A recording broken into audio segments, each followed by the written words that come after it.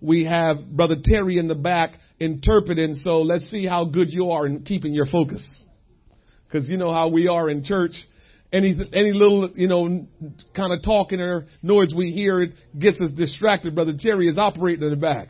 Amen. And so he's in the back translating to Brother Mendez, letting them hear what we're saying here. So I love that. I told you when I went to their church, when I went to preach there, I was the only English speaking guy, so to speak. And so I kind of like, you see how the roles reverse?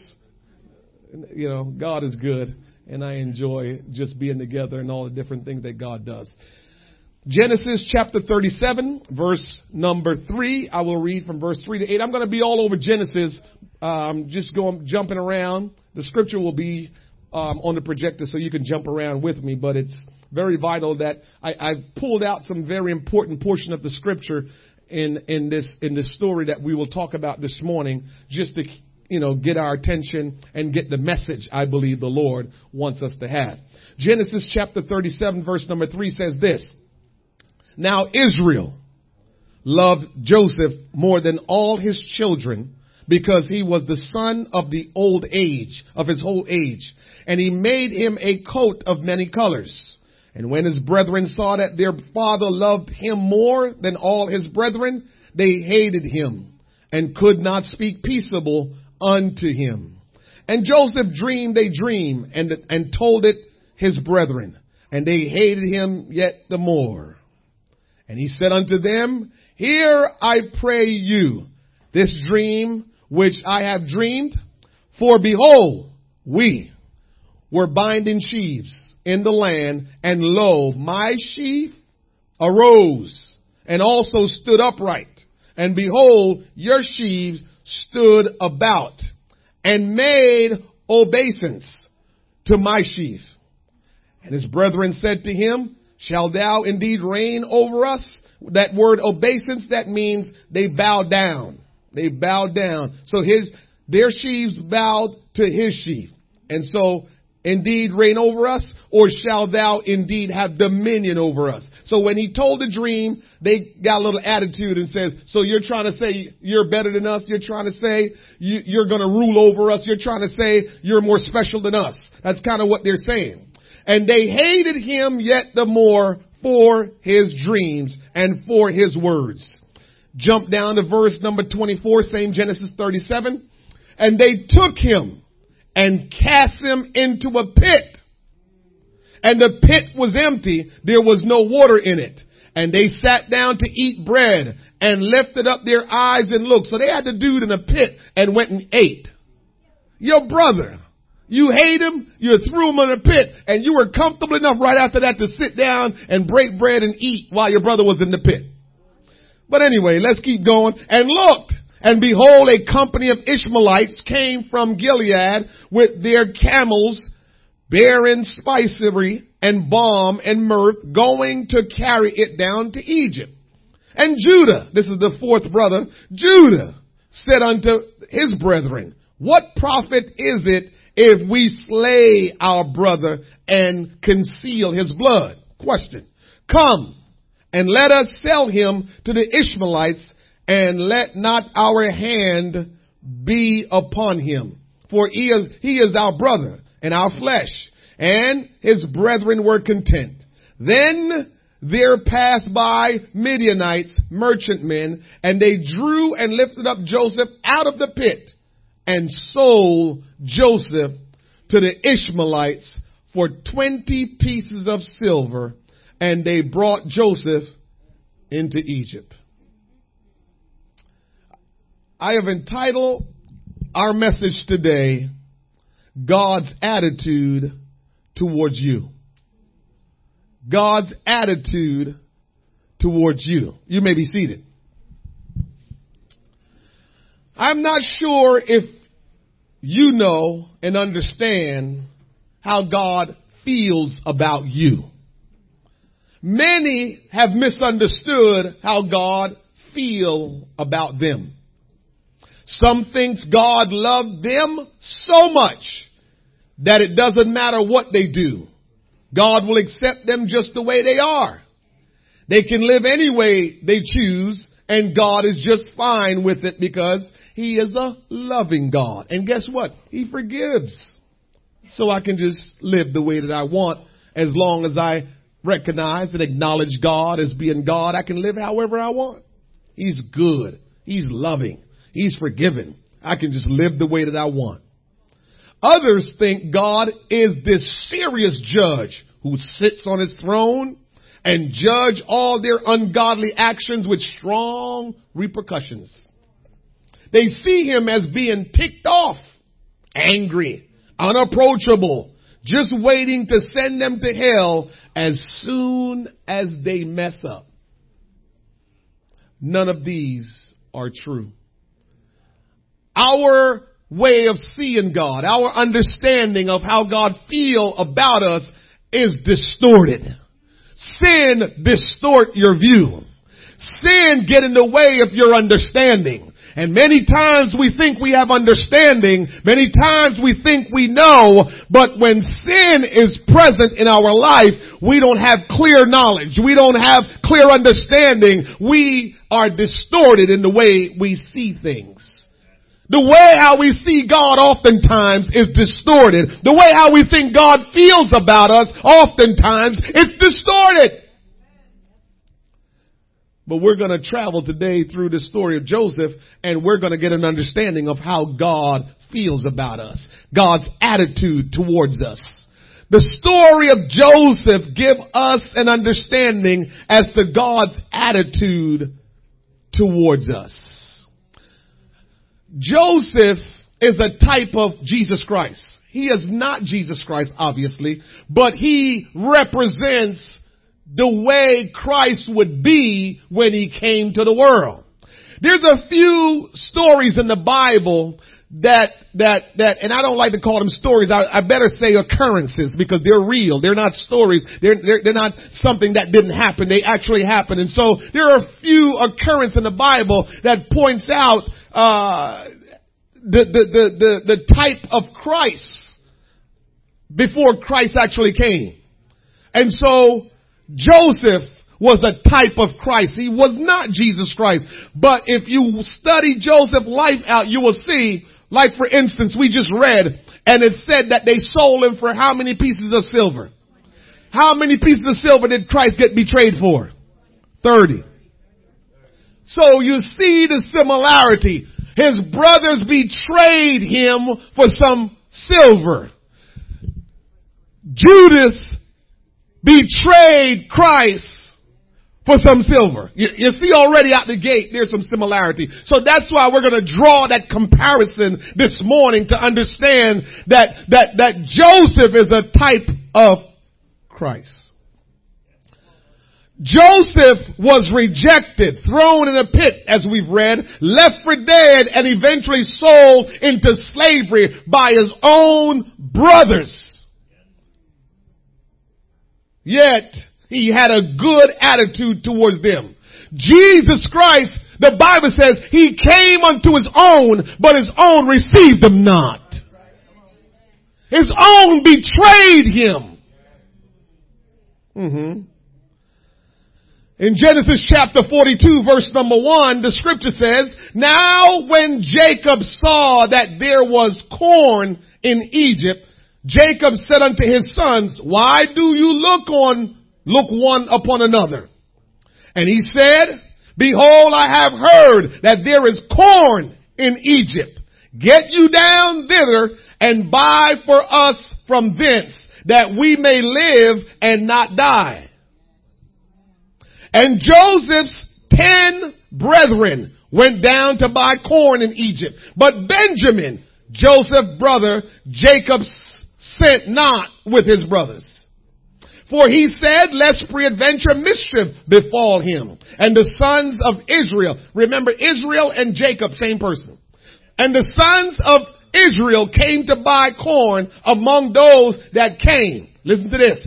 For the famine was in the land of Canaan. The question I want to ask you this morning is, why did Jacob's sons went to Egypt? They went to Egypt to buy corn. They went to Egypt to get corn because there was a famine in the land where they were and they needed food. If they didn't get food, they were going to die. So the famine is what drove them to Egypt. Can I tell you this morning that some of us may need a famine in our life, because when there is plenty in your life, you never go and do the will of God. When you have what you need, you stay right where you are. But I'm here to tell you this morning, God wants to put a famine in your life so He can get you to where He needs to get you to. He's been telling you you need to move from where you are. He's been telling you to come unto me. He's been telling you you need to go where He wants you to, but you have stayed stuck in the middle, and God is trying to call you to a place to do something mighty and powerful in your life, but you have stayed where you are. Maybe He has to let a famine, a time of need, a time of desperation, a time where if you don't move, you will die. If you don't move, you will never make it. If you don't move, the blessings of God will not come to pass. Some of us need a famine. We need something that will move us, and God knows what it is. Remember, I've told you many times, I'd rather figure it out and just be obedient to God than be disobedient, than just do what I want, being stubborn. Because when God gets good and ready, He will send a famine. And when that famine comes, it's going to cause me some headache. It's going to cause me some problems. It's going to cause me to do some things I really never wanted to do. And so I want to just go ahead and do what God wants and not make Him have to cause a famine to come into my life. Many people come to church because there's a famine in their life. And you probably thought the devil did it. You come to church because some stuff is going on, and you said, let me go to church because the devil is on my back. I gotta tell you this morning, it might not be the devil. It might just be how God feels about you. It might just be God is saying, I gotta do something to get this child going. I gotta do something to move this brother. And He moved on you where something begins to happen. Things begin to happen in your life where you become desperate and in need of God. And God is only doing it because of what He feels about you. And He's trying to draw you. It's easy to blame the devil and to blame people for things that are going on in our life. You need to really understand that some of the things that we may consider as bad, it might just be something God is allowing to happen. It might just be something God is saying is coming from me. It's not coming from the devil. It's not coming from people. But I gotta get you moving. I gotta get you going. And so I gave you a famine in your life. The days of plenty don't get us going. It's a reason why there's more miracles on foreign soil than it is in America. In America, we're fat. In America, we got all we need. In America, we got everything. We don't need nothing. And guess what we do? We don't even need God. But in a foreign country, where you don't know where your next meal is coming from, when you don't know where you're going to sleep, when you don't know your situation for next week, guess what? You're going to have to trust Jesus. You're going to have to call on Jesus. But as long as you have what you need, you don't need to call on Jesus. You just do what you want. Yeah. You got to know what's God's attitudes towards you. We get so twisted because of our distorted view on God that we think when bad things are happening, this can't be God. Oh, help me somebody. They went down to Egypt because there was a famine. Can you imagine? In Genesis chapter 42, saying we go down to verse number 6, the word of the Lord said, and Joseph was the governor. You watching all of this? They hate their brother. They sold him. All of a sudden now there's a famine. And guess what? Their brother is the governor over all the food of the country. I'm going to take my time with that. And Joseph was the governor over the land, and he was, it was that sold to all the people of the land. And Joseph's brethren came and bowed down themselves before him with their faces to the earth. You remember that? You don't remember that? Remember when we started reading? Sheaves? They said, here, who you think you are? Yours stood up like this. And we just bowed down, fell down. Who you think you are? Well, there you go. Remember, we keep talking about our responsibility is to do what we're supposed to do. But the plan is God's responsibility. We have to leave the plan alone and just follow the instruction that God gives us. I'm here to tell somebody in here this morning, you don't understand what God has called you to the kingdom for.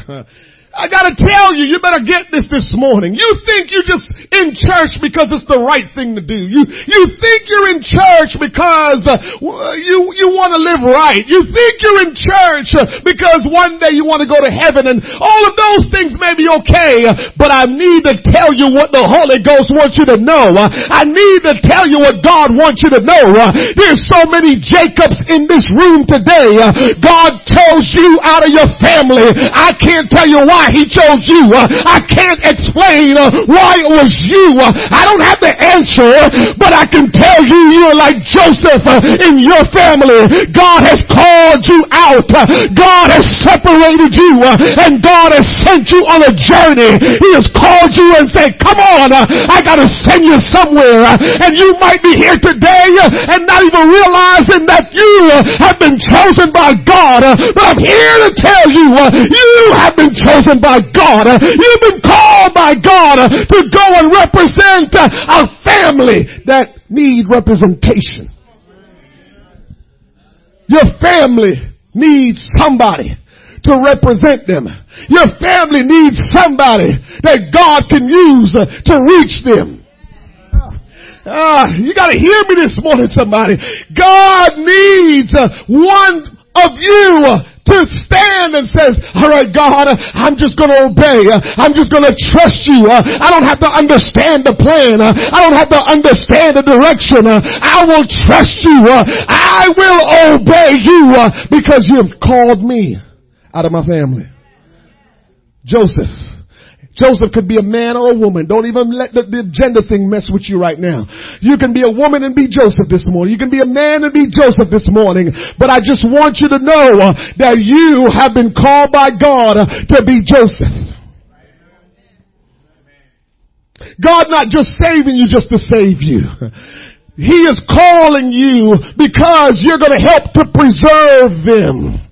Understand this, if Joseph didn't get sold into slavery, if Joseph didn't end up in Egypt, how was his family going to be saved? I know it seems like too much of a responsibility, but it's not really your responsibility. It's God's responsibility. It's just God using you. So don't get afraid. Don't get so caught up on thinking you're important or special.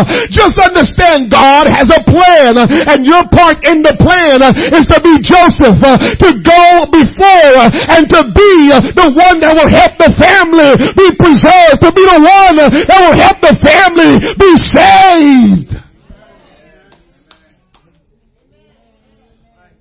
I feel strongly about our congregation, Christ Centered Church. I am not belittling any other local assembly. I would never do that because we're all one body. We're family. But I do know that God called and established different ministries for different things. They're all for the purpose of God. But he established ministries for different things. And I can't tell you, I can only go by what I know. And because you're in this church, listen to me carefully. Don't you run. Don't you become fearful. But because you're in this church, you've been called to be Joseph. I know it's only 5 of you, But what I know about God, this is what I know about God, Bob.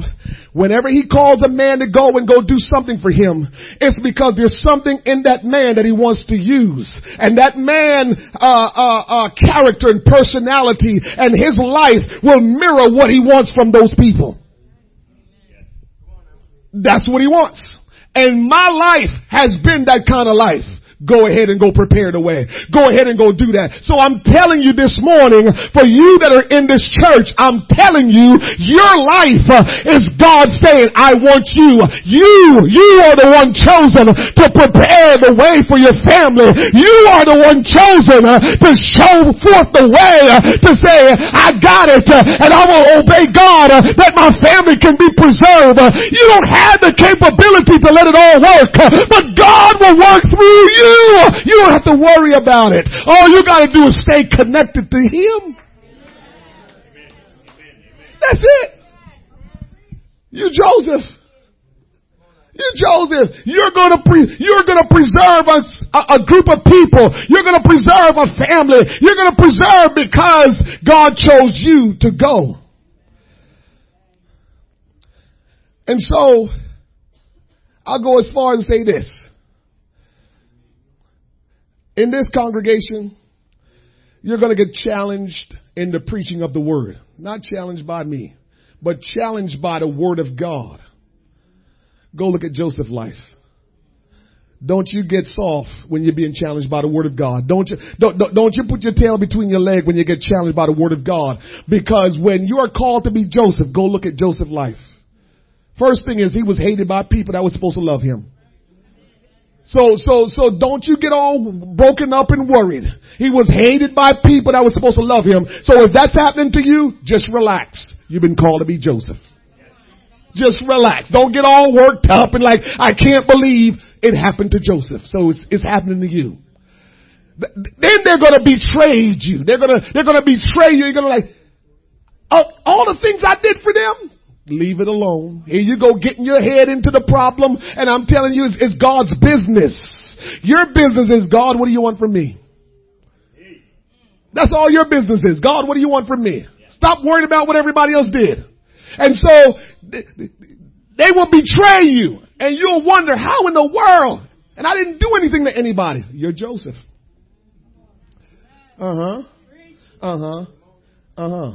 You're going to have to endure some things so you can help save some people. Listen to me. Did Jesus have to... What did he go through so he could be the Savior of the world? He went through everything. He created us. His own that he created. They turned their backs on him, betrayed him, and he only came was to save them. You're Joseph. You're Joseph. So people are going to betray you, turn their backs on you, but you are supposed to be used to help save them.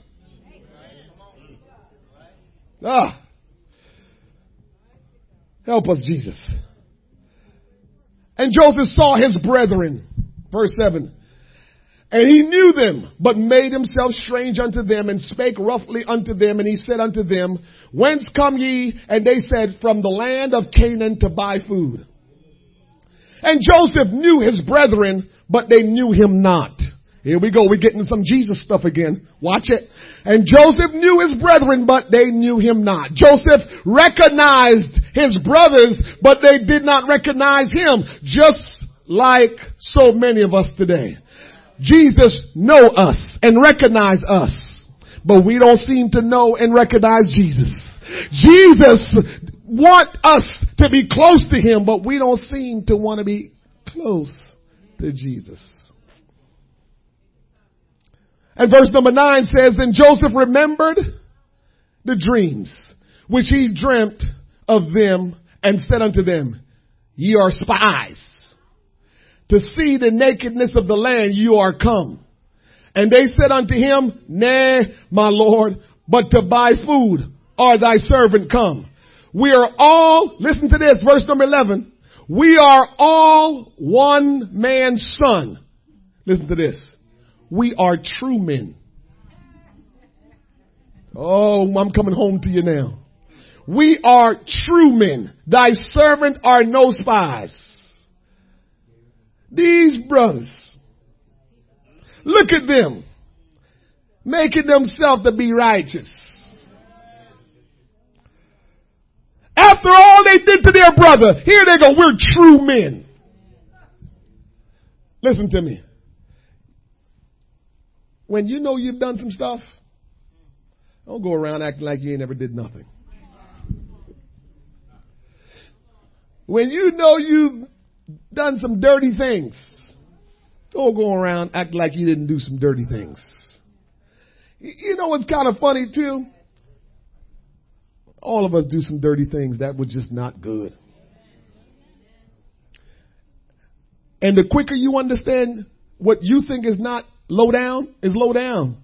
The quicker you understand that, the better off you'll be. Because here's what we do. Well, I know I did that, but it wasn't that low down because I know what she did and her low down stuff was dirty. And that alone makes you think that what you did wasn't low down. Because you know somebody that did something low down than you, more low down than you, worse than you. Just understand, in God's eye, when you do dirt, it's dirt. We all have done some dirty things. And we can't act like we never did no dirty things. We have to own that dirty thing that we've done. And we can't go around acting like we're all good. Listen to this. God wanted to deliver Joseph's brothers through Joseph. Because he cannot, listen to this, God cannot accept them as they are. On the outside, they all look well, but within, they were vain. They were self-righteous. They didn't think anything was wrong with them, while deep down within, they knew what they did to their brother.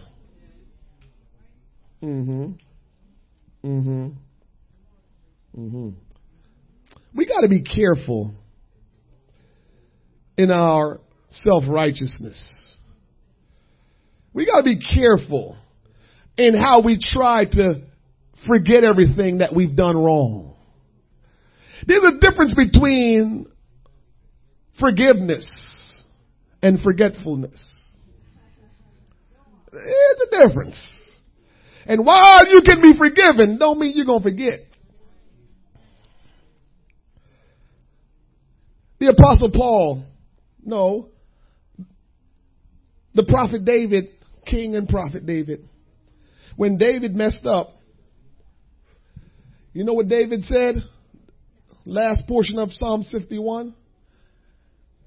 He says, and when he's converted, he want to teach others not to do what he has done. I'm just paraphrasing it for you. And if you ever want to know where you are in what you've done wrong, just look and see if you're trying to go about doing the opposite and making a good impact from things you used to do. Are you now living your life as an example to be sure you don't do that anymore and you help others not to do what you have done? That's how you know where you are in your dirt that you've done.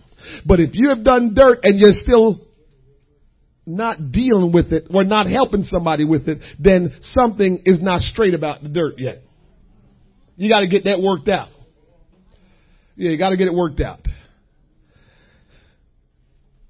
When Joseph's brothers threw him in the pit and then took him out and sold him, understand this. They never talked about God again. They just kept on living their life. God is not going to let you come to him and stay just the way you are. We come to God and we just want to say, God, you said come as you are. You know how we start quoting some, misquoting stuff. Well, the Bible says come as you are. So you come and you say, well, if God wants me to come as I am, what do I need to change for? No, he said you come as you are so he can do something in your life. You got to come with some expectation. What kind of God do you think we serve? That you're going to come and there's just nothing? Why would you come anyway? Why does he want you to come to church? Why does he want you to call on him for nothing? Or is it because he has something in store? Or is it because he wants to give something to you? Or is it because he wants to do something in your life? Why is he telling you to come?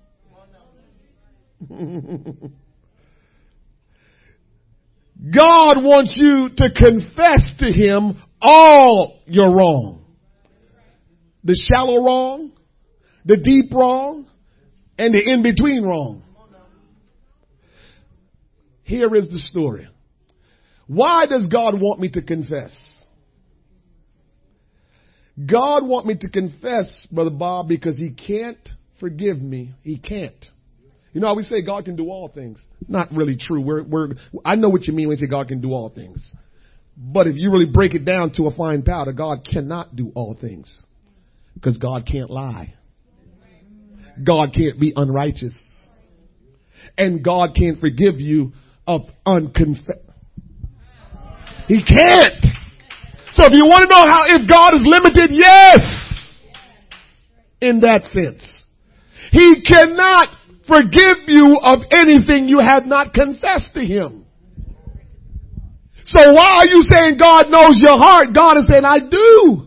And that's why I brought you to the church. That's why I brought you into the congregation. But I need for you to open your mouth and say what you have done.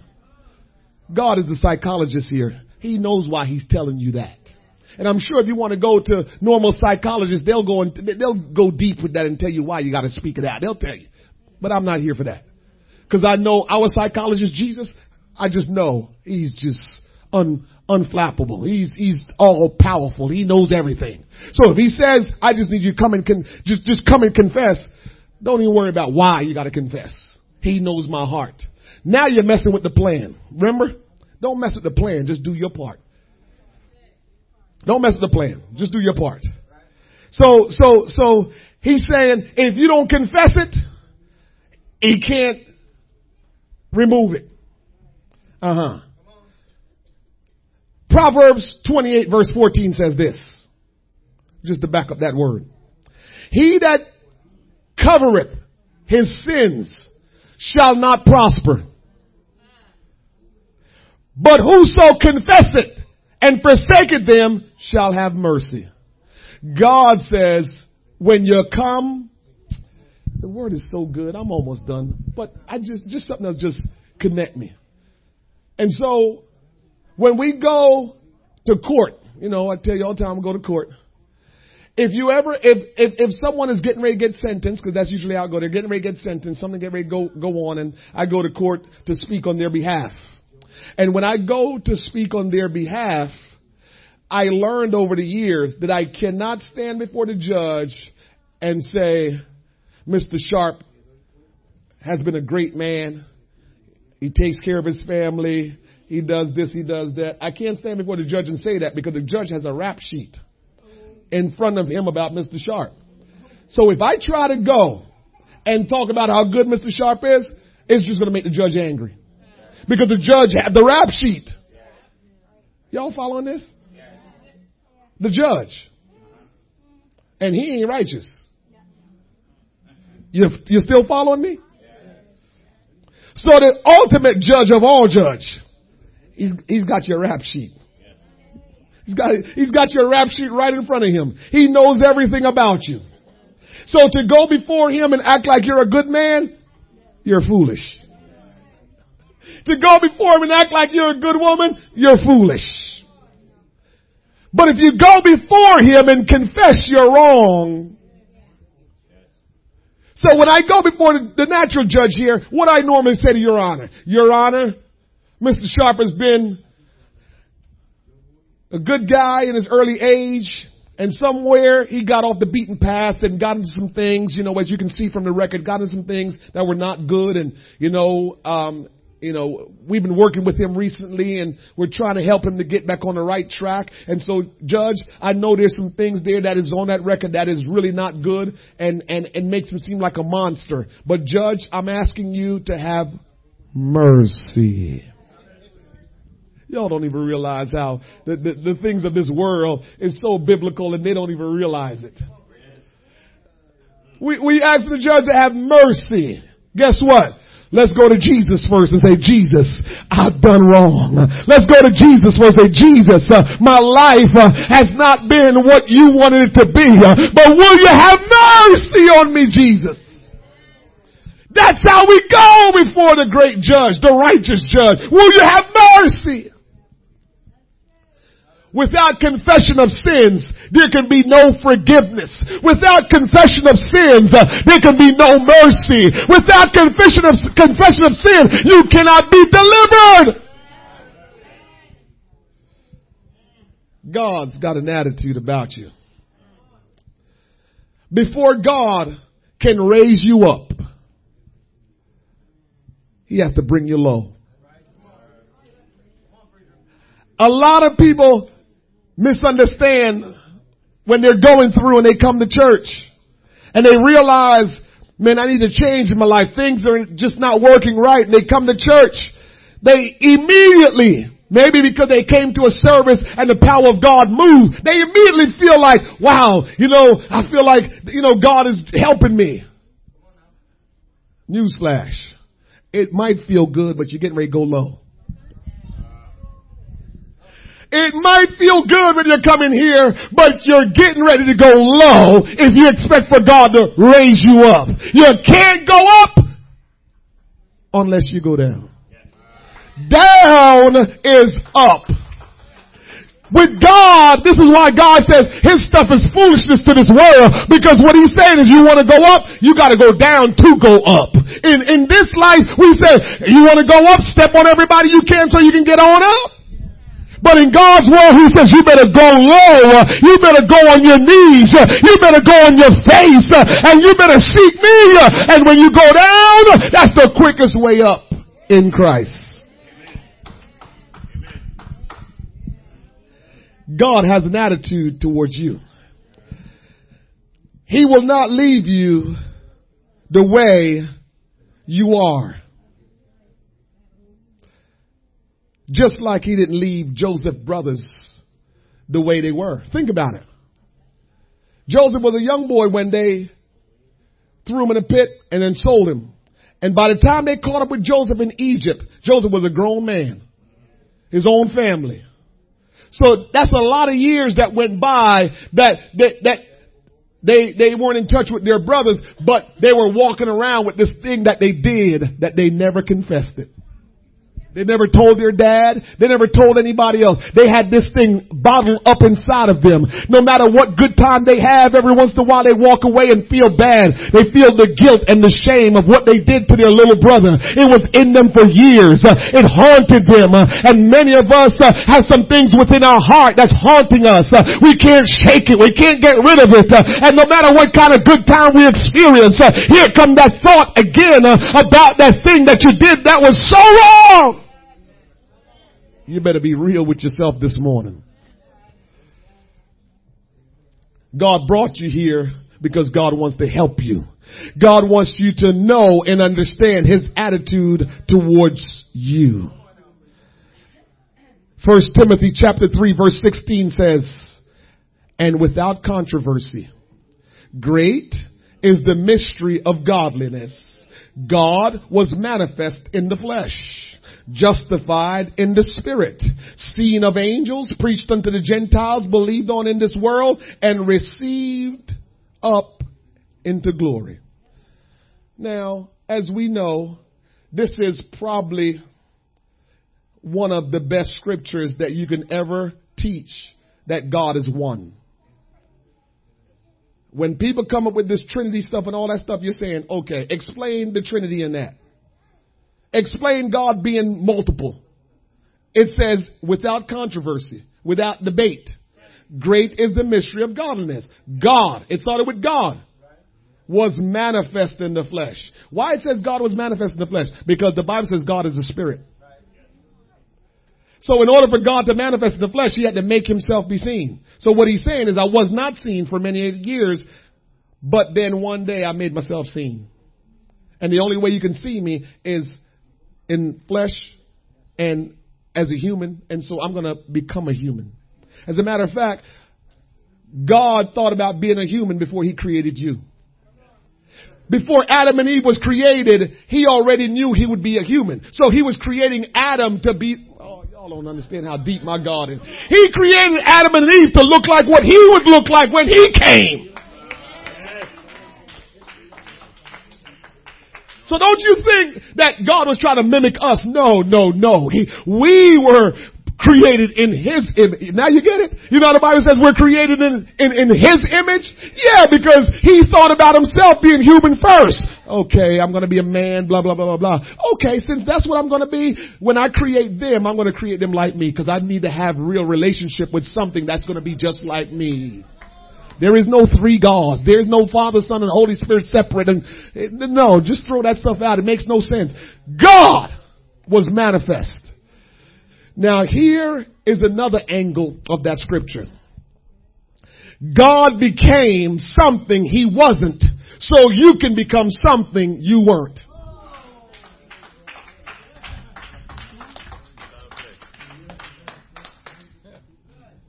God became something he wasn't, so you can become something you weren't.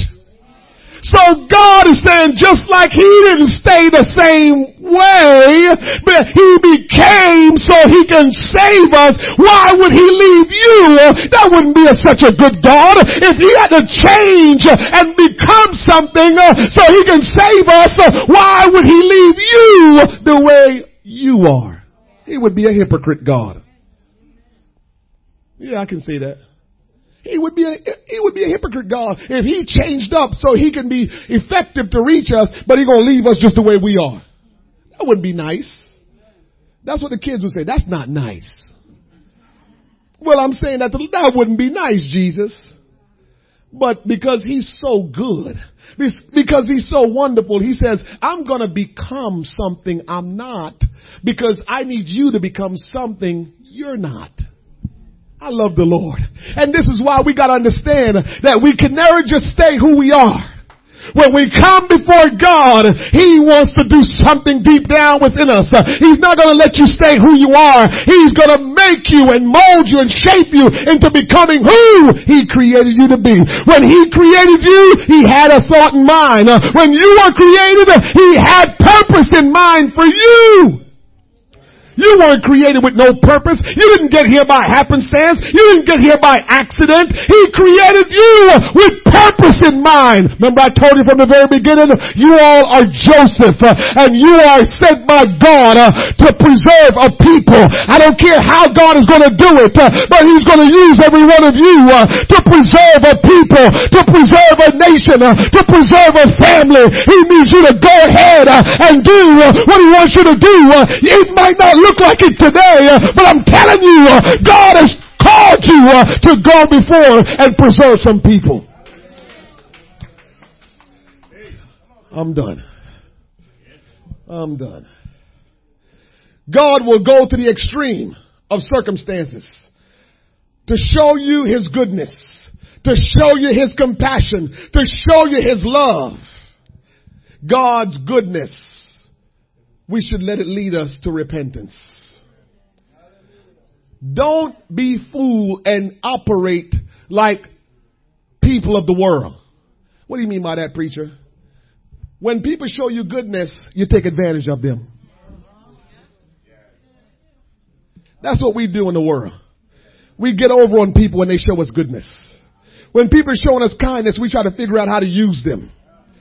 It's sad. People are trying to be nice to us. They're trying to treat us right. And here we are trying to angle in our mind. Let me see. Maybe let me call so-and-so up. They'll give it to you.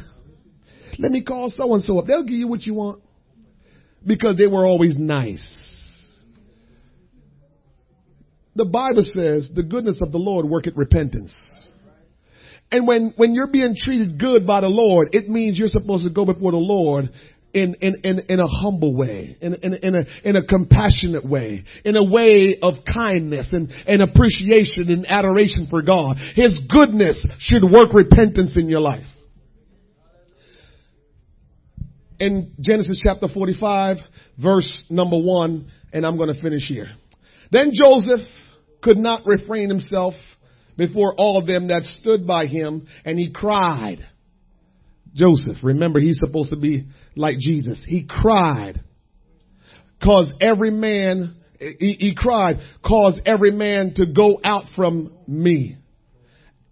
And there stood no man with him, while Joseph made himself known unto his brethren. And he wept aloud, and the Egyptians and the house of Pharaoh heard. And Joseph said unto his brethren, I am Joseph. Doth thy father yet live? When they finally got in close proximity to Joseph, they didn't know who he was. Joseph began to take off the garments that he had on, and he said, brothers, I am Joseph. Look at this. And his brethren could not answer him. When you get into the presence of God, you won't be able to say a whole lot. You see how God is showing us something? When you get in the presence of God, there's supposed to be an awe and an overwhelming feeling, because you're like, you're speechless. Joseph's brothers was speechless. There was an awe. There was a reverence. There was a fear that came upon him, like, oh my goodness, there was nothing else to say. And God, through this occurrence here, is trying to get us to understand some things that we will experience in Him. And Joseph said unto his brethren, come near me. God wants to be near to you. He wants you to come near to Him. Joseph said, come near me. He wasn't standoffish. Joseph didn't have bitterness going on. Joseph wasn't angry at them. Joseph wasn't mad at them. He says, come near me. Come on. What are you doing? They were so in awe that they didn't even know what to do. They didn't know how to approach him. They didn't know anything. And he's saying, come on, just come on. We do so many wrong things that we get in the presence of God and we can't even believe how God feel about us. You think God is sitting on the throne being this mean judge. You think God is being this God of, I'm going to discipline you and pointing the finger at you. And so you cannot believe it when God say, come near me. Come on. Will you just come near me? And they came near and he said, I am Joseph, your brother, whom you sold into Egypt. Now therefore, be not grieved. This is the Lord showing us how He looks at us. He says, don't you get all worked up. Don't you be upset. Nor angry with yourselves. Can you imagine that? Just stop for a moment and think about that. They sold this brother. They threw him in a pit and then sold him. And now He's telling them, come near me. Don't you be grieved and don't you be angry with yourselves. What they supposed to be angry with themselves for? They don't want to throw in the pit. He's saying, no. I don't want you to feel no kind of way. He says, don't be angry with yourselves that you sold me hither. Look what He said. For God did send me before you to preserve life. You still don't believe that God is sending you forward to preserve life? You still don't believe God is sending you to preserve life? God is sending you to preserve life. Everything you feel, everything you deal with is because He chose you to preserve life. He has sent you ahead, and it's not easy, but He said, I've sent you ahead because I'm going to use you to preserve life. This is why it's hard. It's not easy to go ahead. When you go ahead, it's lonely. When you go ahead, nobody's cheering you on. When you go ahead, you don't have a lot of support. You got to depend on the one that's leading you ahead. You don't have nobody else. All you have is Jesus. When you Joseph, all you have is Jesus. You don't depend on nobody else. Because Jesus was the one that sent you ahead to preserve life. For these 2 years had the famine been in the land, and yet there are 5 years in the which there shall neither be earing nor harvest. And God sent me before you to preserve you a prosperity in the earth and to save your lives by a great deliverance. My God. So now it was not you that sent me hither, but God. You sold me into slavery and you thought you did something. You threw me into the pit and you thought you did something. I just don't want to be used to, do the bad things. What do I say? Judas didn't have to be Judas. Somebody else could have been Judas. And so that's your message in that try your best not to be used to do all those things, because you got work to do, man, when you do that, when you're used to do all that things. But the brothers, they sold him, but God, that was the vehicle. Let me say it this way. That was the vehicle God was using to get Joseph to Egypt. That was the vehicle that God was using to get Joseph to preserve his family. That was the vehicle. And so he says, you didn't send me, God sent me. And he had made me a father to Pharaoh and a lord of all his house and a ruler throughout all the land of Egypt. Haste ye and go up to my father and say unto him, thus saith thy son Joseph, God had made me Lord of all Egypt. Come down unto me and tarry not. You know what I love about all this with Joseph? He wanted everybody to be with him. Again, a characteristics of God. Come on, everybody. I want us all to be together. And thou shalt dwell in the land of Goshen. God says, I want us all to dwell in the land. See the same thing? Dwell in Goshen. Then we move forward and we talk about the children of Israel dwelling in the promised land. We have that. And then now we have today, one day, we're going to be raptured out of here and be in heaven. It's always a land where God can be with us that he wants to be. You see that? He always wants to be with us. This is why the Holy Ghost, receiving the baptism of the Holy Spirit, is him dwelling in you. God always want to be close to you. And thou shalt be near unto me, and thou and thy children and thy children's children and thy flock and thy herds and all that thou hast. Verse 11, final scripture. And there will I nourish thee. God said, when you're with me, I'm going to take good care of you. For yet there are 5 years of famine, lest thou and thy household and all that thou hast come to poverty. God is not angry with you because of the things you have done. Get out of your mind all that you think you've done that offended God. God is not angry at you. He was not angry with Joseph's brothers. So why would you think he's angry with you for the things that you've done? Get it out of your mind. God loves you. God wants you to be saved. God wants to take care of you. God wants you to be close to him. God wants to show you more about himself. Now, here's the final thing I would tell you. Stand with me. Here's the final thing I'm going to tell you about this.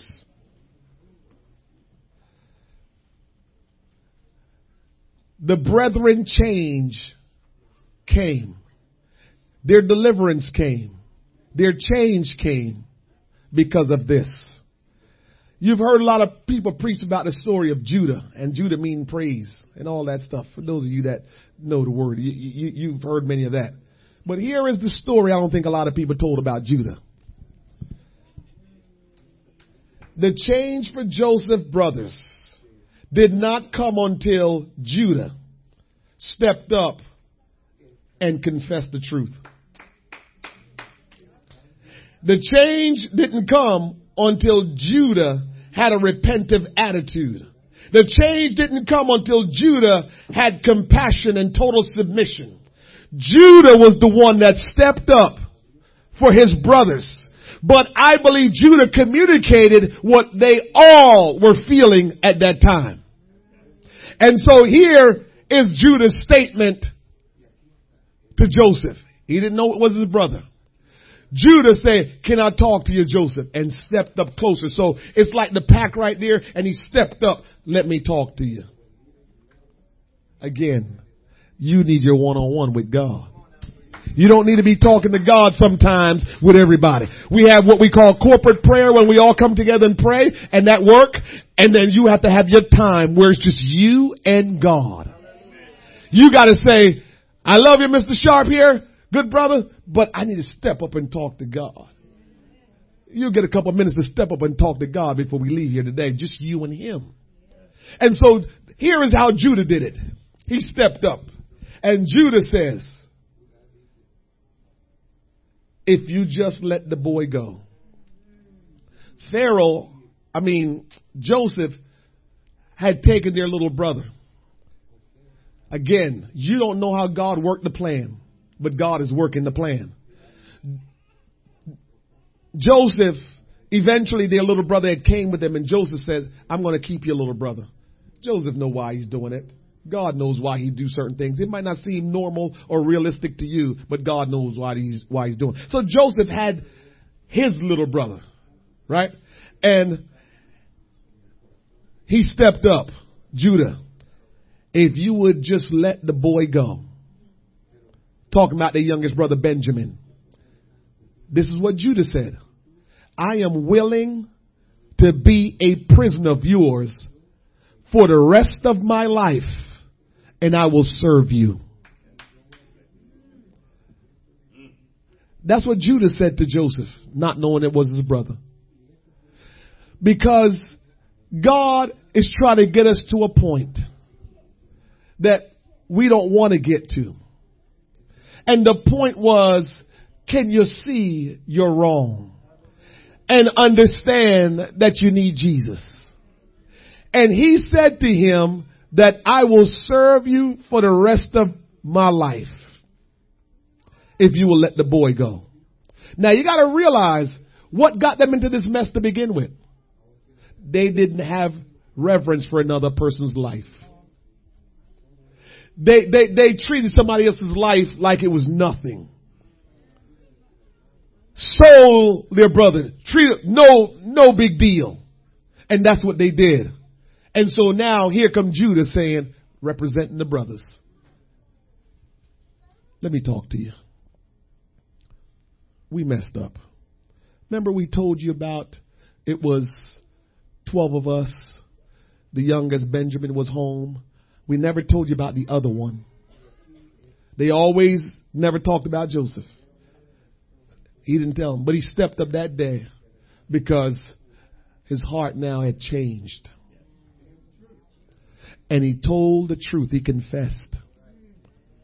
Then he said, I'll go even further than that. I'm not just even confessing, because we can say things when we get caught. You get caught and you say, you will confess when you get caught, because what are you going to do? You're a crazy person if you get caught and you're still lying, but that's another story. But you get caught. It's easy to confess when you get caught. But this just wasn't any kind of confession. He said, not only that I told you the truth, but I will be your prisoner for the rest of my life. He was ready now to say his life for my life. But when he first did it, Joseph's life meant nothing to them. That moved Joseph, just like it moved Christ. When we are ready to give and exchange our life for someone else's life. Understand, being Joseph, you're going to have to live a life so sacrificial that you got to be at a point where you're ready to say, if I got to go ahead and sacrifice for everybody else to be okay, then that's what I'm going to do. That's the place where God is trying to get us to. That's the place that brought about change in the life of those brothers. It wasn't until they came to the place of truly seeing their wrong and dealing with it before the Lord. If we don't come to the place of seeing our wrong and deal with it before the Lord, we can never be free from it. And for all that we've done, there is nothing that God can't forgive you of. God loves you. God wants to be close to you. God wants you to know him. God wants you to experience his goodness. He wants to care for you. But remember, he cannot forgive you if you don't confess it. That's the key. He cannot forgive you. He cannot set you free. And sometimes thoughts are what have us bound. And we can't be free because those thoughts. Why? Because we never went before God and was honest to him about it. We need to know that God have an attitude towards us, but it's a good one. It's the one of love. It's one of compassion. It's one of togetherness. It's one of He wants to take care of you. But we have to be bold enough and courageous enough to go before the Lord and begin to confess it to Him and release ourselves to Him that He can forgive us. There's a change that will come into your life. There's a freedom that will come into your life. I don't care what it is. I don't think you threw anybody in a pit and left them for dead and then changed your mind and says, you know what, better yet, let me sell you to slavery. I don't think you did that. So whatever it is that you did, whatever it is that you can look at and say, oh my goodness, I messed up. It had you bound. And today God has called you to the place so He can set you free. This don't happen all the time. God is not always ready and available when you are ready and available. When God is ready and available, that's when He is. And that's when we are supposed to respond. We can't worry about, well, God, this week, maybe next week. You don't know what God's going to do next Sunday. You don't know what God is going to do tomorrow. But you have an opportunity now to go before the Lord. How about we take a few minutes and just go before the Lord before we leave out of here. Father, in the name of Jesus Christ. Lord, you are so gracious. You're so loving and so kind. And Lord, we have sinned. We will not try to withhold any ungodliness, any unrighteousness that we've done because, Lord, you see everything. And because you see everything, we confess to you today our sins.